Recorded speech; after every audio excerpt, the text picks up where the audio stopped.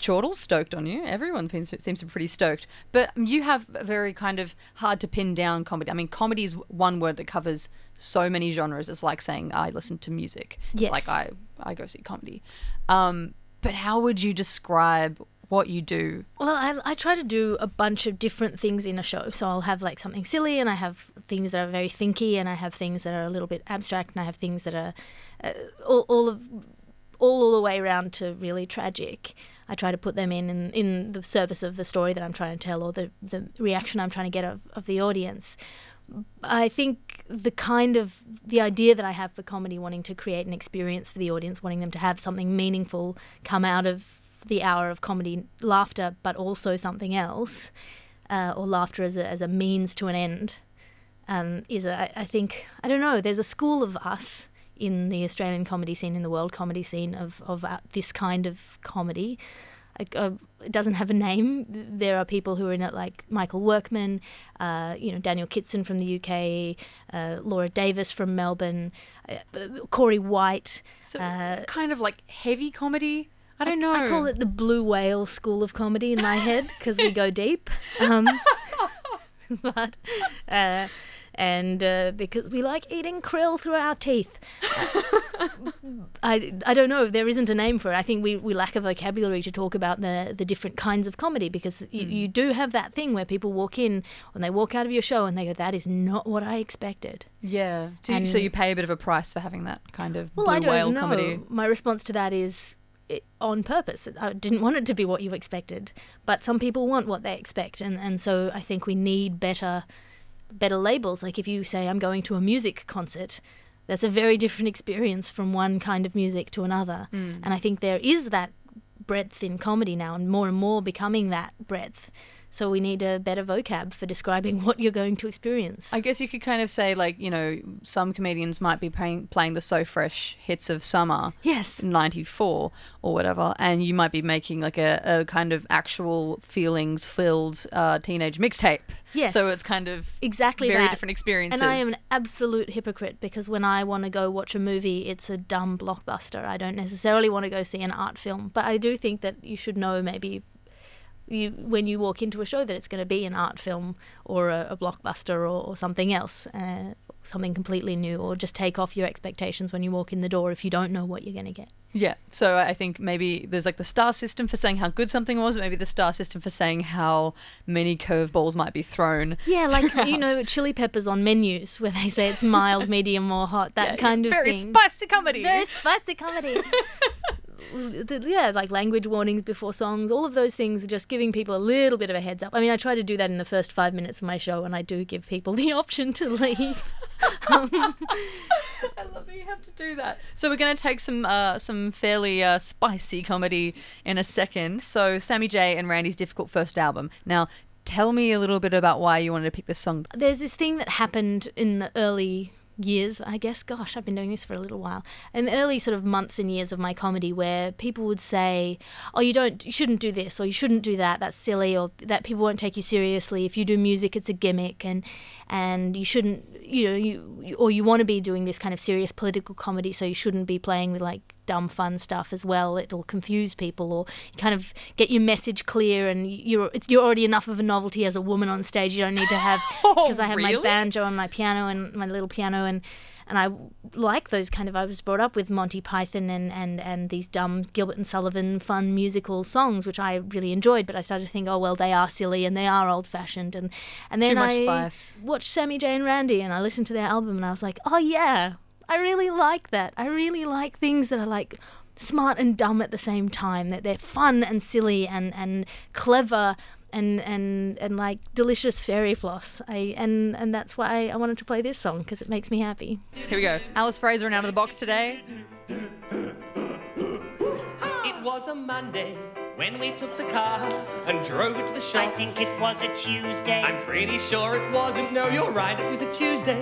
Cause Derek had the permit. It's a clear way on a Monday. Yeah, but we parked there, so it must have been a Tuesday when we took the car. Did Derek give that permit back? He said he'd leave it when he went to Queensland. We should chase that up. We will. Still, we were in the car, driving to the I'm shops. serious, that permit wasn't cheap. Relax, we'll get the permit back. That's what you said about the vacuum cleaner. Well, that was different. He's got allergies. Like what? You saw the rash. It's eczema. He has to clean the carpet because his cat's got hairy bollocks. He should get that thing dissected. He can't, he breeds them. It's his way of coping with a difficult divorce. As far as I can see, his only allergy is giving back the shit he borrows from his neighbours. So we were driving north. I mean, the guy can still afford to go to Noosa. Yeah, what's your point? He should just buy a vacuum cleaner. Look, I lent it in good faith. How was I to know he'd take it interstate and give it to his niece for her first communion? I didn't know he had a niece. It's complicated. See, his sister had a friend that died. She's barren, so she felt obliged to care So for it's her. not actually his niece? Well, not by blood. That's even worse. I can't believe he gave our vacuum cleaner to a random stranger. So we were driving north. South. South towards the... North? No, it was northern suburbs. South. That's right. The map was upside down, but we got there in the end. Parked outside the fish and chip shop. Fruit shop, milk bar, hardware, bank, no haberdashery. It's next door to the house and home shop. We went in and bought a vacuum cleaner. When we came outside, we had a parking fine. Cause Derek had the permit. He said he'd give it back. He didn't. Evidently. I won't be paying. I'm trying to tell a fucking story. Well, tell it then. I will. Good. I'm telling it Just right tell now. it Yes, then. I'm trying Well, go to. on, tell Fine, it. I'll tell. We were driving home after the shops. But when we pulled into the driveway, Felt a bump, got out, and realised we'd run over Derek's cat, who was being held by Derek at the time. We took the permit from his cold dead hands and ran away. Good times. See what I mean? It's completely ridiculous. Yes, that's exact. And I love it. I loved it. And I thought, yeah. And so I started using my banjo more again, and I started using my tiny piano more again. And then I realised that I can use that as one of my toolkits. People are much more willing to listen to, like, me talk about death and suffering if I've made them a bit happy with the song first. It's a soothing balm for the burn you're about to give them. Yeah. I see. So do you still use music in the current show that you've got going, The Resistance? Yeah, I do. I stripped back for last year's show because it was sadder than this one. But there's I think 4-5 songs in this show, depending on one thing that I'm not going to tell you about. 4 or 5 songs. Well, let's talk a little bit about your new show then, The Resistance. So it had a really good run at Melbourne Comedy Festival. We've got 4 nights in Sydney. You're at the Enmore Theatre in a fairly big spot. In the wine bar downstairs. Delightful. It's very lovely comedy space, but it's also quite big, which is good. I'm glad it's big. Tickets are selling well, which is a relief. Yep. Melbourne was a really good run, and I would like not to have like a massive anticlimax after that. But yeah, so I want to know a bit about the origins of the Resistance. So what does the Resistance in particular kind of refer to? Or would that be ruining a surprise? This is the thing, you can't talk about comedy, especially spicy comedy. Specifically, well, I don't think it's spoiled by talking about what the show's about, which is the house that I grew up in and the people that I grew up around. My granny was a really wild, sort of generous, one of those really kind, considerate bigots who would say the most horrible things about every kind of race and creed, but was so generous and kind in person to people. And she owned this property and would just let people come and live there. And those were the people I grew up with, and having them around, these really, people with mental illness or people who had these amazing, horrible backstories. And you just accept that as a kid. You accept that that's what people are like. Yeah. It's not until you grow up that you realise that not everyone has the manic depressive Chilean gardener with 7.5 fingers living upstairs. You just assume that's what everyone has until you come out into the world. And then it's about my finding out more about those people as an older person myself, finding more about the history of them and of my granny, and how that changes your idea of the world and what it is to be a person in the world and what it is to be a good person in the world. So where is your grandma from then? She was a Hungarian Jewish lady, Holocaust survivor. Mm-hmm. So she was the only person in her family, in her immediate family, to survive. Her half-brother also survived, but her whole family was killed. And so she sort of came out to Australia and made this life for herself afterwards. Completely alone. Completely alone and made a life, built a life, and then started being generous to other people, or was always generous to other people and kind to other people, in the face of the knowledge of how horrible people can be, how full of hate and violence people are capable of being, and she was just unfailingly generous. But you also said that she was bigoted, so how did just say that work? Whatever the hell came to her head, like just whatever. You can't trust the Greeks, whatever. She'd just say anything in her head, like just. But in reality, she'd stop on the street and help a stray dog, or she'd stop and she'd get. I remember her breaking up a fight between this massive guy and his girlfriend, charging in this she must have been 60-something. She was a grandmother at that time because I was there, charging in between this man and his girlfriend. He was shouting, and she shouted in his face to pick on somebody your own size, and he just looked terrified, and she just swore at him in a mixture of Hungarian and English until he sort of backed off. And she was like that. She just was not afraid to stand up for people. And there's people now who are so certain that they are good people, who wouldn't interfere, who wouldn't step in, who would think about it or worry about it or wonder if they should. And she just charged in like she just had that heart on her. Practical goodness rather than theoretical goodness. Yeah, which I think theoretical goodness is very easy to maintain. It's very easy. It's just about not saying the wrong thing. Yeah, And you can do it on Facebook. You can do it on Twitter. You can seem like a real upstanding citizen, but then someone's beating their girlfriend and you don't step in, for example, and you just don't think that it's your place to say anything because it seems uncomfortable. Yeah, you walk past a woman crying in the street or a homeless man who's fallen over in a gutter and you think, oh, that's not my problem. Yeah, but your granny would have stopped. Every time. So what was she like as an actual grandmother? And I mean, she seems to be quite generous to everyone around her and needs help. But what about as a grandchild? You'd go down to her house and she'd slam a lasagna down on the table and you'd say, "Oh, thank you. That is for you. This one is for Henry." She put another whole lasagna. She was like that. That was what she was like. And Henry's friends, teenage boys, as my twin brother Henry, they'd come over and just be fed to the gills with all these amazing. When she was the one designated to bring food for cricket matches, everyone else would bring quartered oranges and she'd be bringing deviled eggs and sausages and just the whole thing. She was just overflowing with generosity. She loved giving people presents. She loved Christmas more than anything. My Jewish granny, she's Jewish, who knew nothing about Christmas except that it was an opportunity to give people presents, and that was her. Would she really get into the proper spirit of it? She dressed as Santa. I thought Santa was a woman. I genuinely did. I thought Santa was a woman with a Hungarian accent and a beard. It made sense. Hungarians are cold climate people. I thought Santa must have a similar accent. I want to know what Hungarian Santa sounds like. You are so beautiful. I have brought you presents. Like that. Wonderful. Very nice. You mentioned you have a twin brother, and he's quite a musical character from what I hear. He is. He's a musician. He's a very good musician. He's in the UK these days doing his PhD at Oxford. I'm very proud of him. But he's always been a musical type. He works really hard at music, and it's his comedy, I guess. We've got a song from him, actually, called Shades of Grey. Yes. Now, what's the reason you want to bring this song on? I wanted to bring this song on because it's sort of because he's my twin brother. This is a song that's like a distillation or a filtration of all of the songs we listened to as kids. The James Taylor that Mum and Dad would play in the car, and all of those influences. I hear them when in this song. I hear this kind of the influence coming through on that, and then also because it's a song about complexity and about difficulty and about love that isn't the kind of love that you think you're meant to have. Beautiful. Alice Fraser and Out of the Box today. Here we go. It's something from her twin brother, Henry Fraser, Shades of Grey.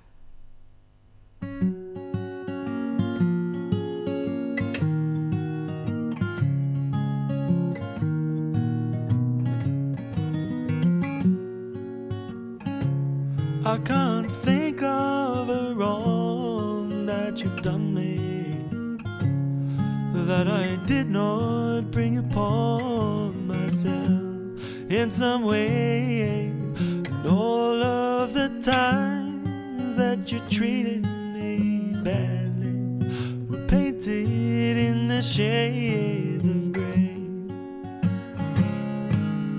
There we were sitting at a wedding while Packer Bell's cannon was playing. We'd been fighting such a sad song for a celebration. Both of us thought that we were right. Shades of grey, shadows are cast on tomorrow from yesterday. The space between what you what I say is painted in the shade of grey. You said that I should ask more of you, 'cause you had some answers for me.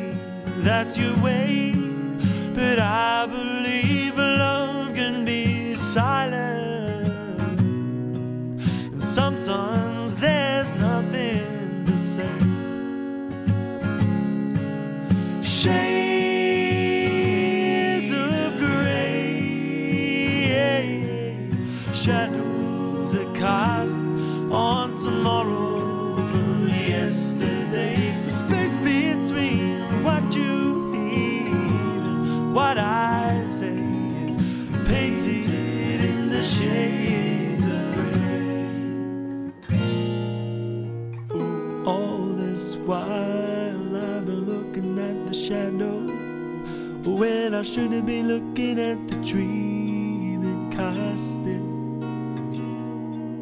The shadow is shimmering before me now, but the roots reach right back to the past.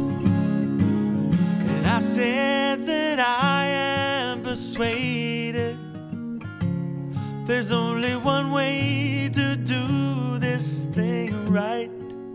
And you replied, if you've got your way, someone else has another way. Why would it be black and white? Shades of gray, shadows are cast on tomorrow from yesterday. The space between what you hear and what I say is painted in the shades of gray. Shades of gray. Shadows are cast on tomorrow from yesterday. The space between what you hear, what I say is painted in the shades of gray.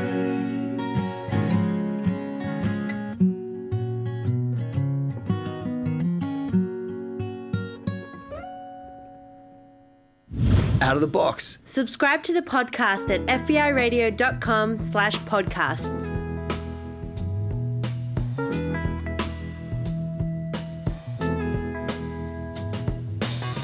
Billy Ray was the preacher's son, and when his daddy would visit, he'd come along. When they gathered around and started talking, Cousin Billy would take me walking. Out through the backyard we go walking. Then he looked into my eyes. Lord knows to my surprise, the only one who could ever reach me was the son of a preacher man. The only boy who could ever teach me was the son of a preacher man. Yes, he was. He was. Yes, he was.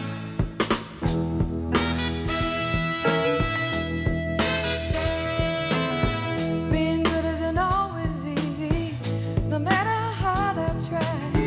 When he started sweet talking to me, he'd come and tell me everything is alright. He'd kiss and tell me everything's alright. Can I get away again tonight? The only one who could ever reach me was the son of a preacher man. The only boy who could ever teach me was the son of a preacher man. Yes, he was. He was.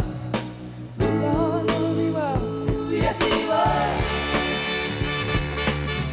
How well I remember the look was in his eyes, stealing kisses from me on the slide, taking time to make time, telling me that he's all mine, learning from each other's knowing, looking to see how much we've grown. And the only one who could ever reach me was the son of a preacher man.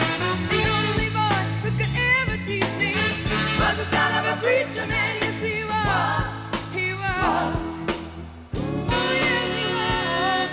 The only one who could ever reach me was the sweet talking son of a preacher man. The only boy who could ever teach me was the son of a preacher man. The only one who could ever prove me sweet was the son of a preacher man. The only one who could ever prove me was the son of a preacher man. The only one who could ever. You're listening to Out of the Box on FBI 94.5. Alice Fraser is my guest today. Son of a Preacher Man by Dusty Springfield right there. And before that you heard from Henry Fraser, which is the twin of my guest. Twin of me. On Out of the Box today. Are you guys somewhat identical? No. He's much taller and better looking than I am. But I'm the funny one. So who really won? Who really won? Definitely him. So you grew up with mum, a dad, and a twin brother. Yes. And that song. Why do you want to pick that song by Dusty Springfield? Preacher Man? Oh, my dad is part of a long tradition of Jewish people who became Buddhists as he calls them, the Om Shalom Brigade. It's a difficult, I think it's a, I mean, as the son of a Holocaust survivor, I think it's difficult to believe in a God, particularly a God that's omnipresent, omniscient, and omnibenevolent. You don't have any relatives. It's quite hard to believe in a God that's good and has power in the world. What about your grandmother, though? I think she maintained Jewish tradition as a bit of an FU to Hitler. I think she felt it would be a betrayal not to. I don't know whether she believed in God or not. She was relatively superstitious, but I don't know if that was just an old lady thing, or because she thought it was fun to keep up traditions and so on and so forth. But my dad definitely didn't. He was a philosophy lecturer first and sort of interested in that kind of thing, and then from there, I mean, it was the 70s/80s. Yeah. Got interested in the Eastern philosophies, and then he did a meditation course with a particular teacher and found it really suited him, and that was his idea of what the truth was. And he was going out with my mum at that time, and she'd just been diagnosed with MS, and she found that meditating helped her, and the kind of the Buddhist philosophy helped her deal with that, being confronted with your own mortality and your own kind of degeneration. Yeah, because you've got Buddhism ideas of impermanence and yeah, egolessness. I guess if you're falling apart a bit, yeah, you helps you know come your to death's terms. in your mind. Yeah. It helps you come to terms with it. So by the time my brother and I were born, that was what our family was. That was our practice. So I was born into it, and my twin was born into that. So I'm a weird mix of Catholic, Jewish, and Buddhist. So with hindsight, how do you reckon you viewed the world differently, being raised Buddhist? I don't know. You don't know how you're different you can't from see other it people because you can't, differently. Yeah. other than not really knowing the real Santa enough to question my granny's version of Santa. I don't know. I think maybe being a little bit more relaxed about things. You can't really say how you would be different had you not been brought up with a particular set of beliefs. I found certainly when I encountered kind of Christian iconography for the first time as a kid, I found it super confronting. How old do you think you were when you finally came across it? I think art galleries, but then when I first came across it as an idea, probably 8 or 9, when you go to and you suddenly realise that this is all part of a piece, and it's very graphic. It's really brutal. What, and like quite, the cross and stuff? Like a man on a cross and a lot of bleeding people and people with eyes on plates and like thorns and lashings and people being speared with things. All this kind of a focus on martyrdom and pain as an expression of faith was very alien to me in a way that I don't think it is for people who get brought up more strongly in the Judeo-Christian tradition. That seems obvious that suffering and pain are not just inevitable as a principle of Buddhism, but sort of desirable in a way, or can be an articulation of transcendence or something religious. So it's virtuous in the same way that you probably, being raised Buddhist, wouldn't have grown up with any real ideas about faith, having faith in something that isn't there and that it's going to be kind of okay. No, Buddhism is very counter-faith based. It's believing in something has nothing to do with Buddhist practice. Yes, and worshipping. If you believe somebody, then you're less likely to do the work yourself to try and figure it out. It's about seeing truth or understanding truth, and you can't do that if you're blinded by that feeling of faith, which is very much an emotional state. I think faith is not an intellectual position. It's not an experiential thing either. It's just it's like love. Yeah, it's something that, for example, with love, we're like, I don't even understand it still. Like, as much as the scientists say it's for this, I still don't understand it. Yeah. Same with faith. It's kind of like, you don't have to understand it. You just kind of go with it. And it's a pleasurable feeling. Don't get me wrong. Faith is a really nice feeling. It's a physical pleasure to abdicate responsibility for your everything. And put it in the hands of a higher power or the universe or somebody else. Take my problems away. In the same way, I can see the appeal. Let's just say I can see the appeal of women who want to be trophy wives. You're a forever baby. You don't have to ever worry about looking after yourself. Or if you do, it's sort of for fun because someone else has got a handle on things. Yeah. And it also means people can tell you stories and you take them, whereas with Buddhism, it sounds like you've got to really observe everything for yourself, and you've got to kind of navigate the world through the framework of your own body, and that's hard work, and you never really know if you're 100% right. You have to make your own truth. It's like when people say, "Oh, did your father convert to Buddhism?" That's not how it works. You're not a Buddhist in the absence of practice. You don't just are a Buddhist. You practice. Whereas, you can be a non-observing Jewish person or a non-observing Christian person and just sort of think of yourself in some sort of probiotic wellness way as being constitutionally Catholic or constitutionally or culturally. Like you inherit that. Yeah, so that I think is the framework that I was brought up on. It's really strange to think that you get to the age of 10 and you have to actually confront Christianity, though, because by that point everyone's kind of got that Sunday school level of understanding in Australia. Did you find that you were kind of left out of anything growing up by really not having that background? The Narnia books. I loved the Narnia books. They were sort of the first chapter books I read, and I read them relatively young.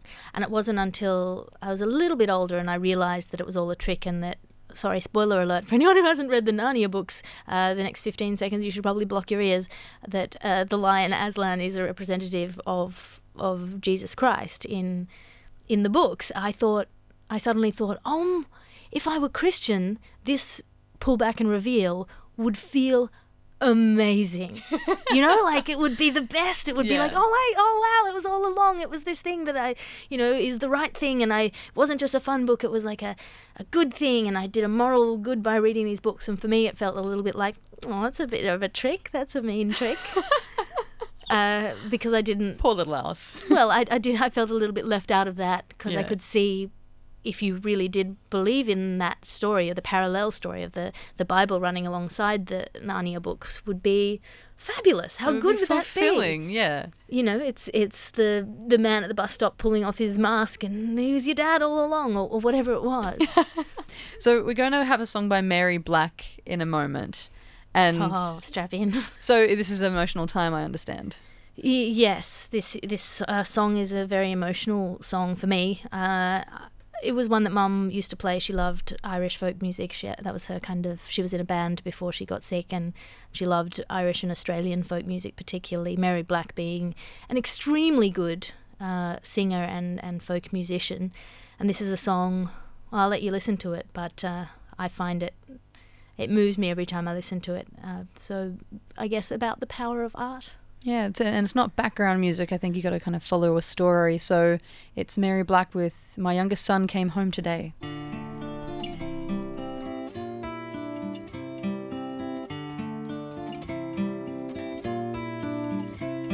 My youngest son came home today.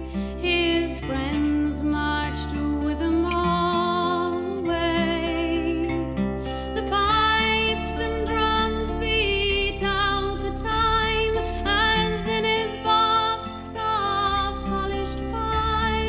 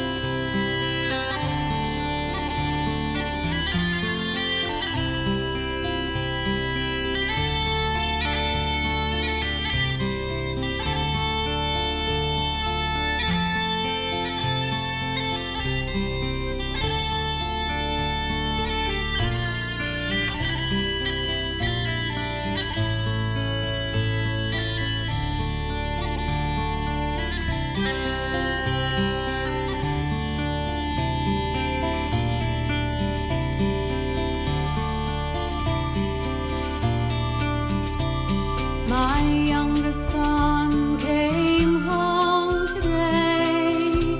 His friends marched with him all the way. The pipes and drums beat out the time as in his box of polished pine, like dead meat on the butcher's tray. My youngest son came home today, and this time he's home to stay. Look, goosebumps. Yeah, straight up. Look at mine as well, I think. Yeah. It's not a competition, but my goosebumps are much worse than yours right now. I've heard the song before. Yeah, you were prepared for that. I'm prepared for it. So, very heavy song. It really talks about the troubles in Ireland. We had A.H. Cayley on a couple of weeks ago, and her family is Irish, her mother's Irish, and she talked a bit about the troubles as well, and really illuminated for me how incredibly serious it was, and that's a very serious song, but it cuts right through, doesn't it? Yeah, it does. I think we are lacking a little bit in our culture of a recognition of these kind of. We're very willing nowadays to sort of lump all white people in under one banner, and you forget that in the 60s, in the census, Irish and Italian were both considered non-white groups. That's so strange. Yeah, they were considered completely different phenotypes. They were considered completely different, species of human, in the same way as other people of colour. And it's now we've sort of come to this sense, which in some ways is nice, of evening out all the whites into one sort of big bucket. But you forget that, I mean, in Australia, a huge number of the convicts were also Irish and treated as subhumans by other, quote-unquote, other white people who didn't think they were people, or as much people as... Irish slavery was huge. Huge. In one way, it's a lot better because we don't have that, we don't have the history of white supremacy to fight against as people who have the traditions of Irish or Italian or other origin stories that are now grouped in under the banner of white privilege. You can take that banner on and have all the privileges of being a white person, but that doesn't erase that history either. It's easier in a lot of ways because you can pass, or you mingle, or you can completely subsume your ethnic identity within this larger sort of broader basket of white privilege, and you're not faced with that whole history, an emphasis that is still in many people's minds, particularly in America, of white supremacy, that other races are have different characteristics and different qualities, that you don't fight that in the same way. But that, again, it's relatively recent history that Irish people or Italian people were treated as subhuman. And you didn't just bring that song on to talk about race and white power, and how far we've come so quickly is a nice way of looking at it. Yes, it really is nice. 100 years ago, women couldn't vote. That's nice. That's nice. Full on. And but you did bring that song on because it was one of your mother's favourite songs, did you say? It was, yeah. She would play it a lot in the car. She really liked it. So she a singer or played an instrument? She was a musician. She played the banjo. The banjo that I play is the banjo that she played. She was a lot better than I am in terms of her musicianship, and she was fascinated by folk culture and the stories that got told through songs, particularly in Irish history, when the Irish people didn't have access to mainstream sources of information sharing. Things like ballads and stuff became ways of telling news. All the bushranger ballads, if you look at them, are really specific on dates and names and times and places. When you say bushranger ballads, what kind of songs are you talking about? There's a tradition in Australian music and also in Irish, but mainly in Australian, we have these ballads that are about bushrangers. So you have the ballad of Ben Hall, who was hunted from his station and like a dog shot down. Great line. And then you had these different stories of these people who existed, bushrangers often, who'd been wronged. Usually in the narrative, they're not just criminals, they're criminals for a reason.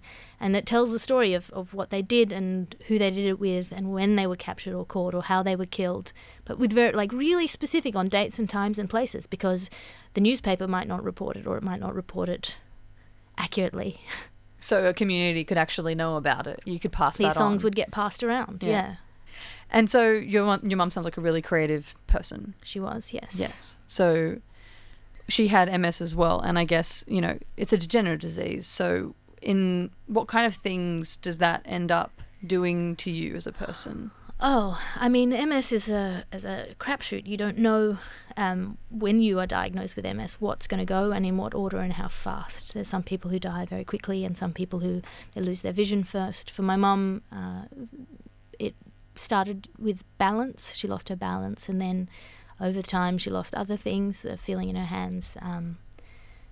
Feeling in her hands. She noticed she couldn't play her instruments as well.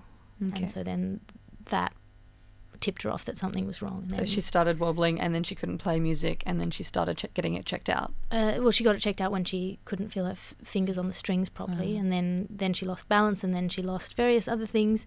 But she had it for 33 years, so in some ways she did very well to have lived so long with such a disease. But in other ways, she lost a lot of the things that she thought were important, like her ability to play her instruments, like her desire to be creative, all of those things, memory and impulse control and the initiation function, the desire to, or the capacity to go from the desire to do something to actually doing it. What do you mean? Like, what's an example of something that you lose in that? So in really bad times, you could put a cup of coffee in front of her and you could see that she wanted to drink it, but just couldn't figure out how to get from there to drinking it. Can't get going. It's in the same way as you think, oh, I'd love a job in TV.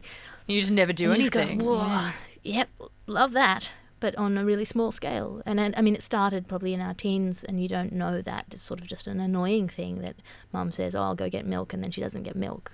It starts like that, and it goes further and further and further until you realise that it's not a personal characteristic, it's a symptom of the disease. And that's where I think MS and particularly neurodegenerative diseases are nasty, because it's not easy to tell with behaviours and people and ways of thinking, anger, or those loops in your head that you have, or the electrical impulses that you have that you think are yourself, your ability to get things done as a person. A lot of people define that as an inherent characteristic of their personality. They're a kind of person who gets things done, but if that loop in your brain is gone, you can't get things done. So it is things impossible. That are essentially you, when you think about how, you might eulogize someone as being essentially like this. Like, I might ask you how your mum was typically, but then a picture of that would have changed from the age of 0 to when she died. So she was diagnosed at 26 and she died at 58. So before you were born?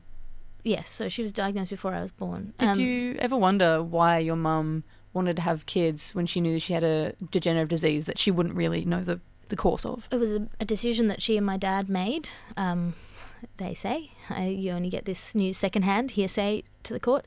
But they wanted to have kids, partly because they didn't know how long she would live. She could have died very quickly, and they didn't know what to expect. They decided that they wanted to have children, and also it's protective in some cases in MS. Having that, I think progesterone slows the course of the disease, so it was recommended by a doctor as well. So pregnancy is recommended as a sort of like slowing down mechanism, and also the doctor said if you do it now, because you don't know how much harder it's going to get to do it well. And she was very good as a mother, like a very active and caring mother until we were about 10. She had a lot of energy. She'd have more naps and didn't like loud noises, and that was really all we noticed as children. And then at 10, did you have a kind of chat? She had an attack, and Dad sat us down and said, yeah, Mum's looked after you very well until now. Now we have to do some looking after. At 10, you think, okay, sounds good. Double digits, I'm a grown-up. You do. That's how you think as a kid. And in some ways you are. In some ways it's easier to be responsible at that age. It's easier to be good at that age because life is not complicated. You're not hormonal as well. You're not hormonal. You don't have other desires. Your life is your family, and so you can look after your family in a clean and happy way without, maybe if it had come later down the line, I might have resented it or felt like it was taking something away from me. It really wasn't. We just slightly rearranged the way we did things, and as a family it worked. And for you, you would have looked at your twin brother and been like, yeah, well, we're all in this together. Like, it wasn't a lone venture. No, it wasn't. It was very much, and we didn't fight as a family. It was a shared enemy, I think. Yeah. I don't know whether we would have been rebellious teens or not, but we definitely weren't. Left to our own devices, I don't think we necessarily would have been. But I think it was never really an option. Yeah. Yeah. And do you remember there being a kind of point where you got to, because you would have been a teenager at the time as well, a point that you got to when you were like going through high school where you were like, that's not my mum anymore? Like, does it get like that? No, it doesn't. Never. Weirdly. Why do you reckon that is? I don't know. Delusion, human delusion. I don't love. Maybe there is some element of personality that is distinct from all of the characteristics that you associate with personality. Maybe it's just that it happened gradually, and so you adjust in the same way as a child growing up doesn't strike you if you're living with the child. Someone sort of having pieces taken away bit by bit doesn't strike you. And so you just adjust, whereas you might not recognise a kid if you saw them at 3, and then if you saw them at 23 you might not be like, oh yeah, Stanley. Yeah, it's gradual. You would only know them by someone's telling you that, oh, that's Stanley, who you knew when you were 3. But I think with somebody who's in your family, it's different. If you see it happen, you adjust. You were raised in kind of, your parents were Buddhist. They meditated. They got you meditating at camps and stuff like that. You kind of camps makes it sound epic. I know, right? It just sounds so like Jesus camp. I don't know what word to use for it. Center, meditation center. I don't know. Yeah, exactly. But yeah, so I was wondering, did you feel like this is maybe a weird question, but do you feel like having a Buddhist upbringing helps you better deal with death? Because they've got kind of ideas of impermanence in there, and I mean, is it different? I think it helped me. I think it helped us as a family. I think that it's very difficult, as I said before, to tell which bits of my personal idea of the world and my reaction to things are shaped by that practice and that upbringing. I think a lot, but how can you tell how you would be different if you didn't have a particular philosophy as a sort of a fundamental idea of how the world works? So I've seen people who have, of all religions, react to death well and or badly. So I think it's probably a mix.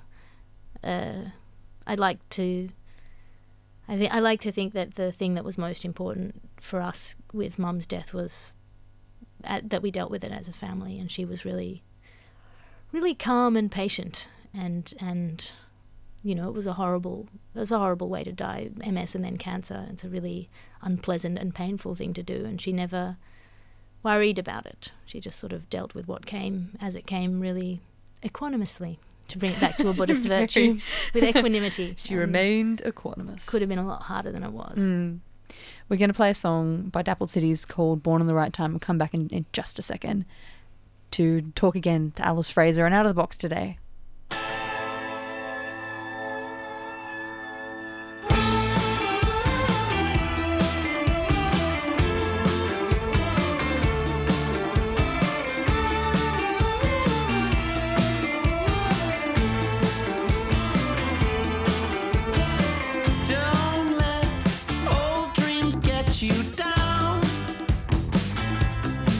Because so much is so much better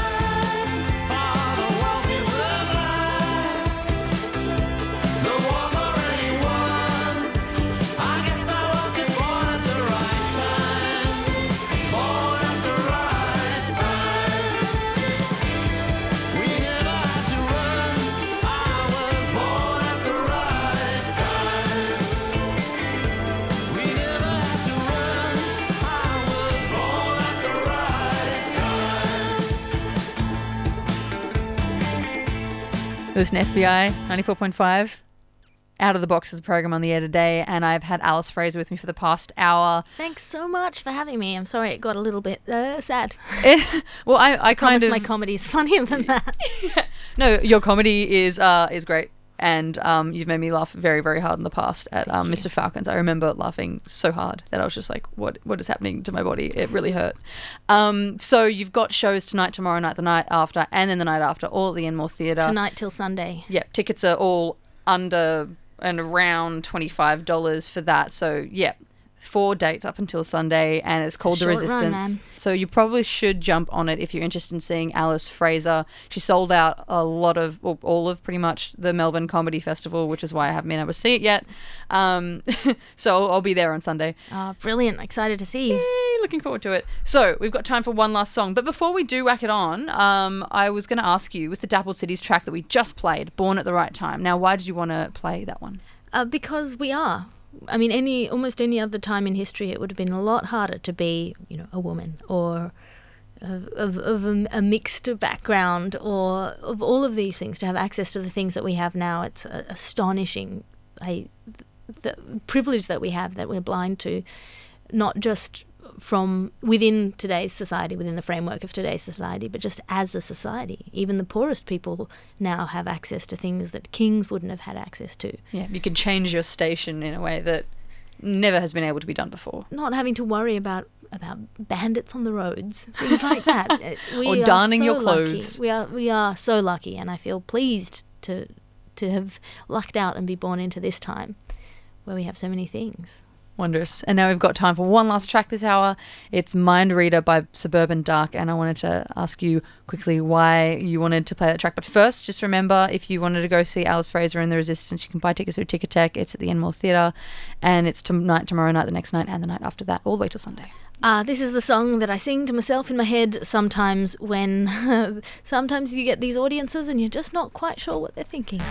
This is called Mind Reader, Suburban Dark. Thanks so much, Alice. Thank you. I ain't a fucking mind reader. I ain't a fucking mind reader. I ain't a fucking mind reader. I ain't a fucking mind reader. How am I supposed to know what's on your mind if you don't tell me? How am I supposed to know what's up inside if you don't tell me? I ain't a fucking mind reader. How am I supposed to know just how you feel if you don't tell me? How am I supposed to know what's really real if you don't tell me? How am I supposed to know what's up in your mind when I don't know what the hell is going on? So high that I might just kiss the sky. I don't know what the hell is going on. How am I supposed to see the grand design when I don't know what the hell is going on? You speak your mind trying to feel the vibe, but I don't know what the hell is going on. You can catch me in the corner, probably not speaking. I look around the party, ain't a person not peeking. Another long weekend, Thursday to Sunday. Fuck work on a Monday, it's time that I quit. I'm trying to get dips for the pretty fly diva. Dirty wine by the speaker, so I rise up to meet her. Yo, we high off the ether. She said, what's my name, bitch? I smile in the face, said I ain't a mind reader. How am I supposed to know what's on your mind if you don't tell me? How am I supposed to know what's up inside if you don't tell me? How am I supposed to know just how you feel if you don't tell me? How am I supposed to know what's really real if you don't tell me? How am I supposed to know what's up in your mind when I don't know what the hell is going on? So high that I might just kiss the sky. I don't know what the hell is going on. How am I supposed to see the grand design when I don't know what the hell is going on? You speak your mind trying to feel the vibe, but I don't know what the hell is going on. How am I supposed to know what's on your mind if you don't tell? Fucking mind reader. How am I supposed to know what's up inside if you don't tell? Fucking mind reader. How am I supposed to know just how you feel if you don't tell? Fucking mind reader. How am I supposed to know what's really real if you don't tell? Fucking mind reader.